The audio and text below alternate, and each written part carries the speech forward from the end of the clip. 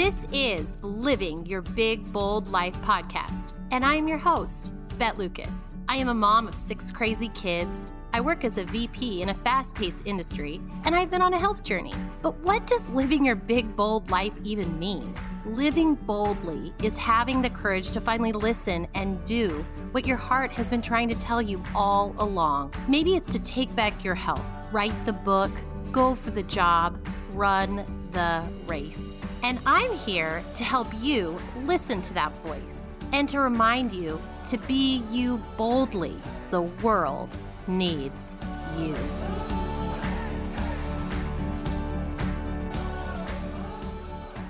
Hello, welcome to Living Your Big Bold Life podcast. I am your host, Bet Lucas. Hey guys, this episode did not launch on a Tuesday. I changed my mind. Imagine that. And just want to say good morning to all of you. Well, I'm not live, so good morning, good afternoon, good night, goodbye. You're done. You can check the box. You listen to the episode, everybody. But hey, so good to have each one of you here. I actually changed my mind because I wanted to share about a time I was kind of stuck on my health journey. And this is going to be a quick episode. And I just want to tell you a few quick things that you can do that I feel can kind of push you outside of that stuck feeling. And I am talking about a stuck feeling on a scale today. So I know there can be stuck feelings, mentally stuck feelings with many things in our lives, our career, our family, whatever that may be. But maybe there's some things that you can apply here. I will tell you that most of this episode today is sharing just a few quick tips on what helped me get unstuck at a few kind of set points. You know, Emily shared that in our last episode where she would hit these kind of set points or these new points in her weight, and it would take her a while to kind of break through. And a lot of people out there are on their health journey and they're becoming a little obsessive and they're like, I'm stuck, and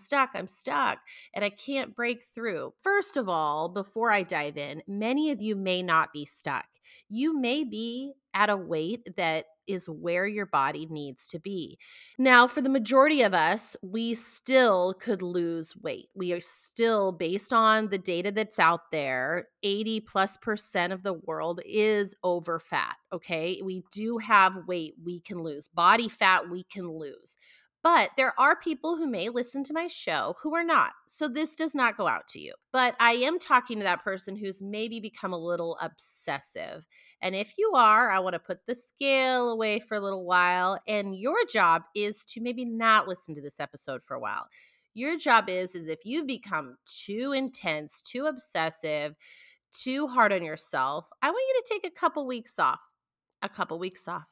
I want you to really relax in almost every area. And really relax does not mean eat all the Cheetos, lay on the couch, and not do anything. No, I want you to maybe do a little bit more walks outside and some yoga instead of 50 minutes of cardio every day. I just want you to take a little time off. That's just what I want you to do. I also want you to not stress so much about your fasting window maybe for a little bit. Maybe you're just over the top. You've pushed yourself too far.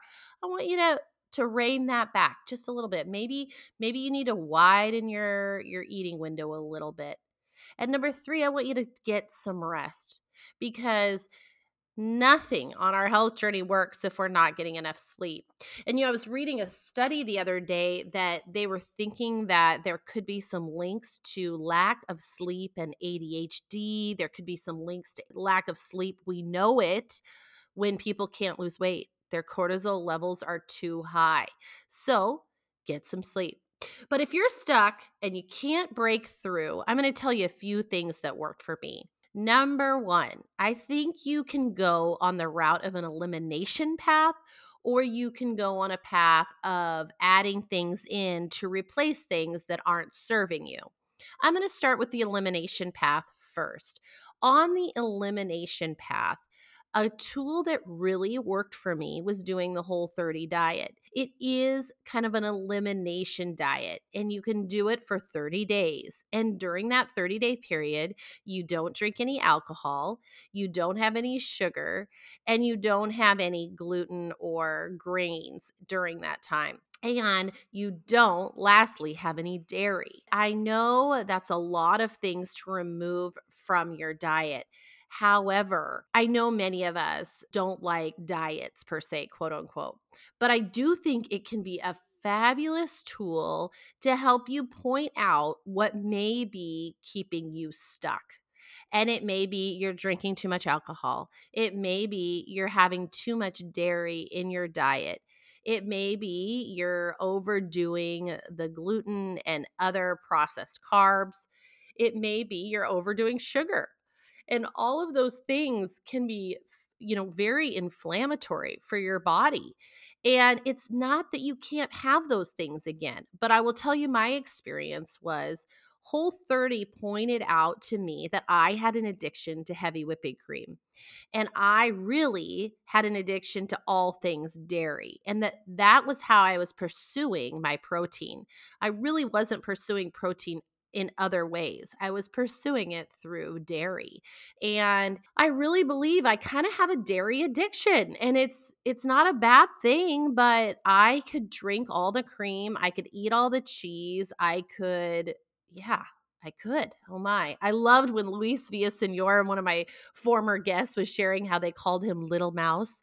Yeah, maybe I'm Betty the Mouse or something. Oh my. Anyways, it's just a fabulous place to start. You don't even need to go read the book. You can. But if you just tried for 30 days eliminating the things I talked about, you don't even need to call it the Whole30 diet.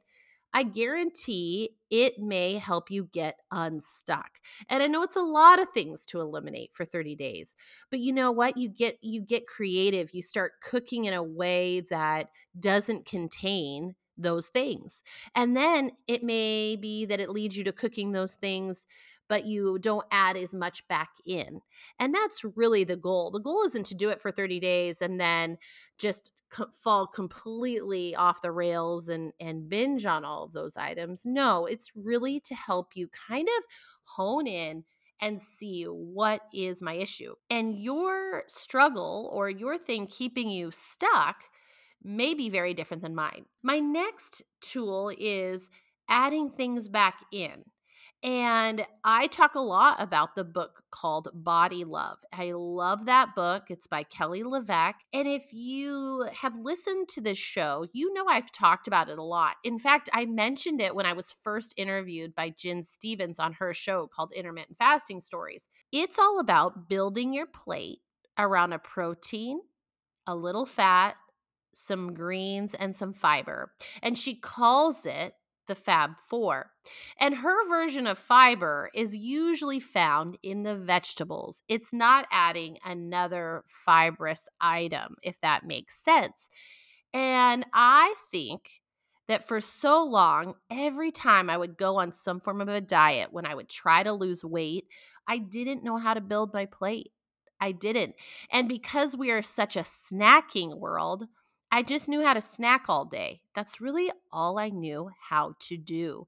And I needed to kind of retrain myself to eat wholesome meals based on some good protein, some fat, and some greens that have some good fiber in them.